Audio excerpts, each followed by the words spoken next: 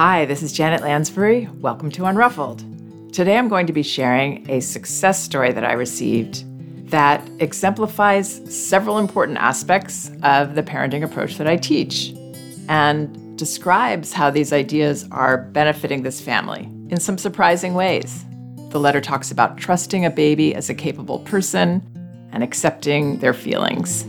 In short, we could say it's about, in my mentor Magda Gerber's words, doing less, observing more, enjoying most.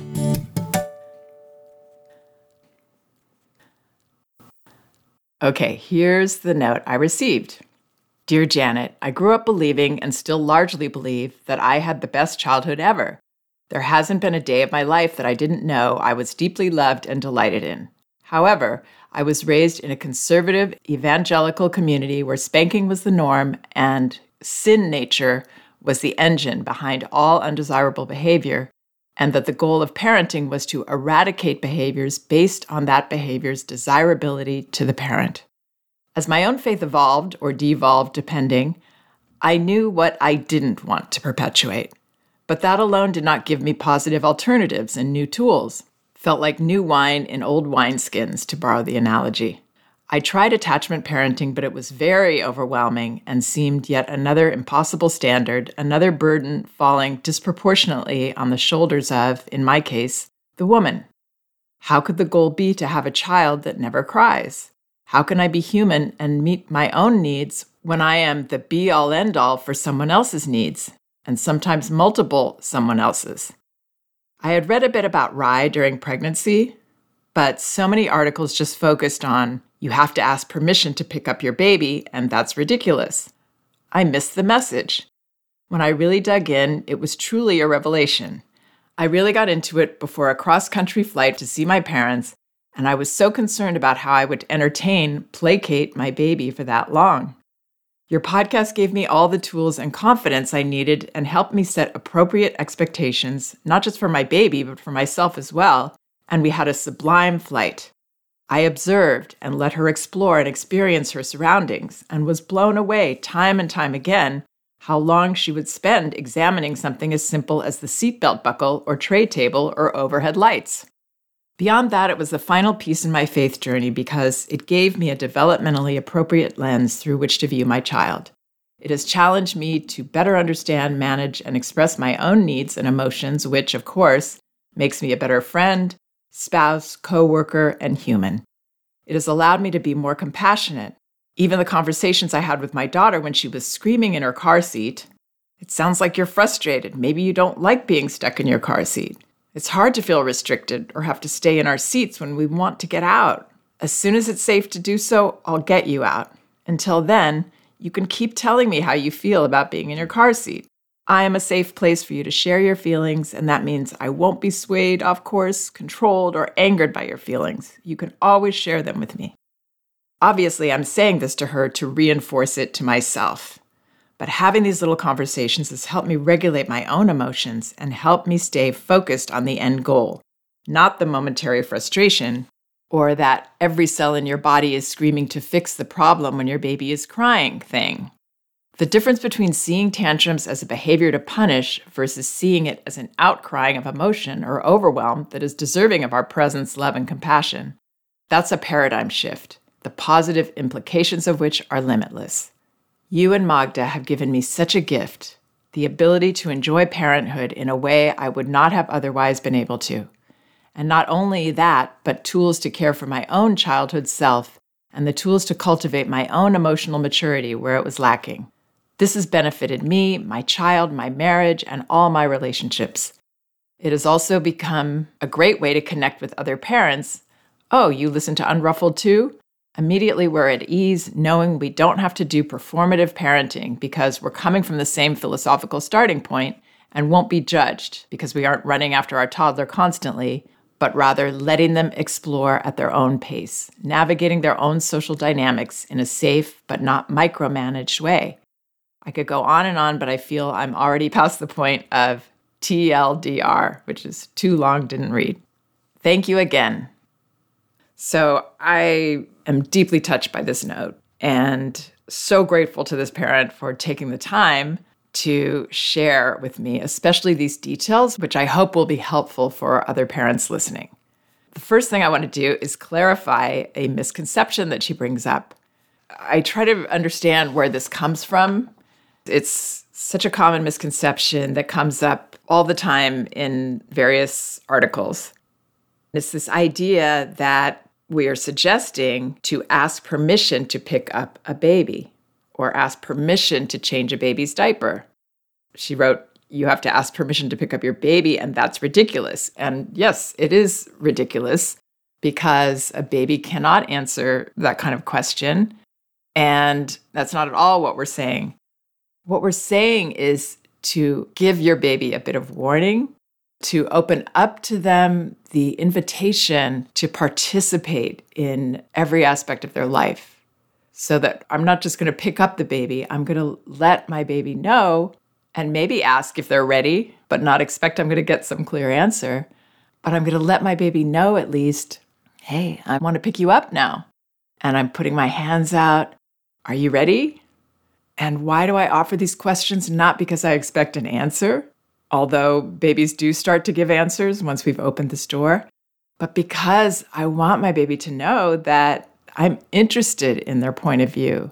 I believe they have one as a human being. From birth, they already have a perspective that's worth considering.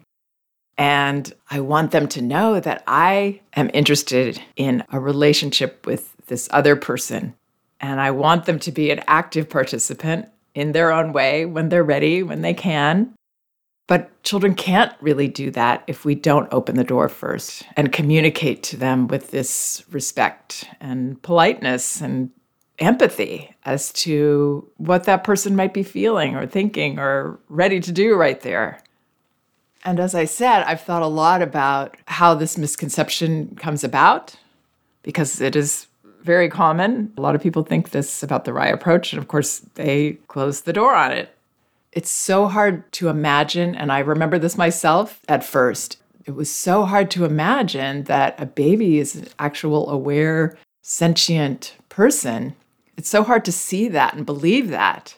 When someone suggests it, we only jump to what we know, which is, well, an adult's a person, so you're saying to treat a baby as an adult. That's not what we're saying at all. A baby is a baby. But because it's challenging to accept babies as people, we jump to an extreme idea, like we would expect them to act like an adult and respond in absurd ways that they cannot, giving permission for a diaper change. But a child is a person. They shouldn't need to be treated as an adult to be treated as a person. And as a person, we understand that they have their own unique interests that we should trust because we don't know them, right? The only way we can know them is through one of the core practices that I recommend, which is observation, sensitive observation, noticing what our baby chooses, noticing what they're looking at, what they're interested in exploring. That takes us letting go of an agenda to entertain, to keep a baby constantly occupied, ameliorate any kind of effort that may appear to be a struggle. It takes more of an open mind and believing in that baby, trusting that they are capable, that they have basic competencies. That's what this parent does in the airplane example. So a baby's a person with this innocent beginner's mind and this incredible ability to learn and explore. It's this wide open, fresh perspective on the world. So what that means is that they're seeing everything for the first time. They don't need a lot of entertainment. They don't need us to wave toys or point things out to them. They are able to take in their surroundings. They have what researcher Alison Gopnik calls lantern attention. They're taking in everything very capably, working to understand their world, exploring. They're interested in understanding all these details that we ignore and take for granted.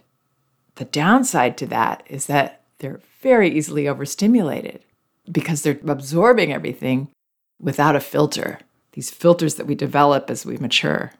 We're less aware than a baby because of these filters. but a baby doesn't have them. So they get very overstimulated easily. And a lot of times when we do something with them, like take them on a trip, there's all this novelty, but we want to keep them occupied, quiet on the plane, all of those things. And so we're kind of keeping them busy. So we're adding more and more stimulation when they're already getting a lot. What this parent did is she trusted, so she did less, but she says she observed and let her explore and experience her surroundings and was blown away time and again by how long she would spend examining something as simple as the seatbelt buckle. Yeah, seatbelt buckles are pretty amazing if we consider seeing them for the first time and trying to figure them out, or a tray table or overhead lights. And the parent had a sublime experience because she trusted her baby. She did less and she observed more and enjoyed seeing these things anew through her child's eyes. And when we trust babies this way, what happens is they are actually able to dictate just the right amount of stimulation for them. If we're not adding it in, they're not forced to take in more, and they're going to take in just enough. So we won't have those crying jags from overstimulation. They're so common, especially in the first year.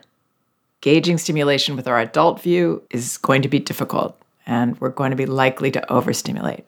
This is also why, with the RIE approach, we believe in simple toys and objects. We believe that those are the most encouraging to babies who want to learn and understand their surroundings. And so even though I know this is a small detail, just to give an example, we don't put a mirror in their play area because they can't understand a mirror yet. Studies show that children don't really understand that until closer to 2 years old, that is their reflection. So with the RIE approach, we don't want them to be distracted by something that they can't actually learn from. We want them to be able to feel that sense of comprehending their environment, mastering, discovering everything an object can do. That encourages them to seek more knowledge, to understand more, instead of feeling overwhelmed that, oh, there's so much in my world I can't possibly understand. So this parent's note also mentions at the end how she trusted her child to be a capable explorer physically, cognitively, creatively, and socially. She says, we aren't running after our toddler constantly, but rather letting them explore at their own pace, navigating their own social dynamics in a safe but not micromanaged way. What a relief that is for parents, right? We can trust that they know how to learn, that they are self-learners who will seek out enrichment in their environment. So we don't have to be the ones to always come up with it and figure it out. And what do they need now? And what should we put there? And how do we stimulate them? How do we keep them from being bored? If you imagine really being a baby, how can you be bored? Everything around you is new and interesting and weird and different. But children do get overstimulated and overtired and will cry for that reason. And sometimes that's misinterpreted as boredom. And through this practice of observation that this parent says she's using, we're able to see the world through our child's eyes. That's how we gain more empathy for our child. That's how we understand them and feel compassion for them, understanding them better and understanding ourselves better. As this parent said, most of these ideas apply to all relationships, understanding where that other person is coming from. So as this parent said, these tools helped her to have the confidence she needed to set appropriate expectations, not just for her baby, but for herself as well, challenged her to better understand, manage, and express her own needs and emotions, allowed her to be more compassionate. And then she talks about the conversation she had with her daughter when she was screaming in the car seat. And I absolutely love this. Not that I would expect or would even suggest a parent say all of those things to a child at one time. I mean, maybe just one of those sentences. It sounds like you're frustrated. Maybe you don't like being stuck in your car seat. And maybe we would say, I'll get you out as soon as I can. But until then, yeah, I hear you. This parent said a version of that. But what I love is that she recognizes the self-talk here, because I think it's crucial to being able to do this huge task. This parent acknowledges the huge task of allowing and accepting and even encouraging our child to express their feelings without putting a stop to them ourselves. It's a huge task. And what this kind of self-talk does, I'm a safe place. I won't be swayed off course, controlled, or angered by your feelings. You can always share them with me. Is it helps bolster us and helps focus our intention on something helpful. It's a relationship dynamic that will carry us through our child's adulthood. You have a right to feel what you feel. Your feelings are not about me.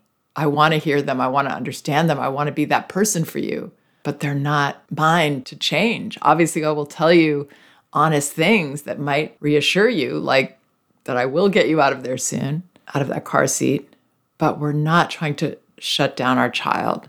A lot of times parents will say things that are acknowledging. They're saying words, but what they really mean is, okay, I hear you. Now you please stop, because this is so hard for me. And I understand it's hard. It's hard for me too. It's still hard for me.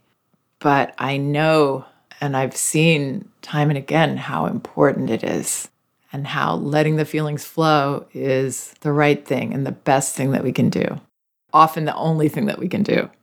To accept, to trust that it's okay for our child to feel how she does. I mean, she has a right. She's in a car seat. She's stuck. What is there to like about that? Nothing. So yeah, I want you to tell me that. I agree with your right to feel that. It's understandable to me. Accepting, acknowledging, encouraging, trusting, and feelings won't always be understandable to us right away. Usually they will later on. We'll figure out what that was about. But following our instinct to try to put an end to the feelings often results in more frustration and disconnection for both of us. Instead, what this parent focused on, and what I highly recommend, I am a safe place for your feelings. And that means ultimately my own as well. I hope some of this helps. And I want to thank this parent so much, again, for sending me her note and all her brilliant examples. I'm thrilled that she's made a huge paradigm shift, and most thrilled of all that she's gaining exactly what I did from this approach, from this way of being with children, the ability to enjoy parenting in a way that I would not have been able to. That's the exact reason I'm here, podcasting, writing, sharing with parents to try to help make your experience more enjoyable. Parenthood is really, really difficult. We deserve to enjoy it as much as possible.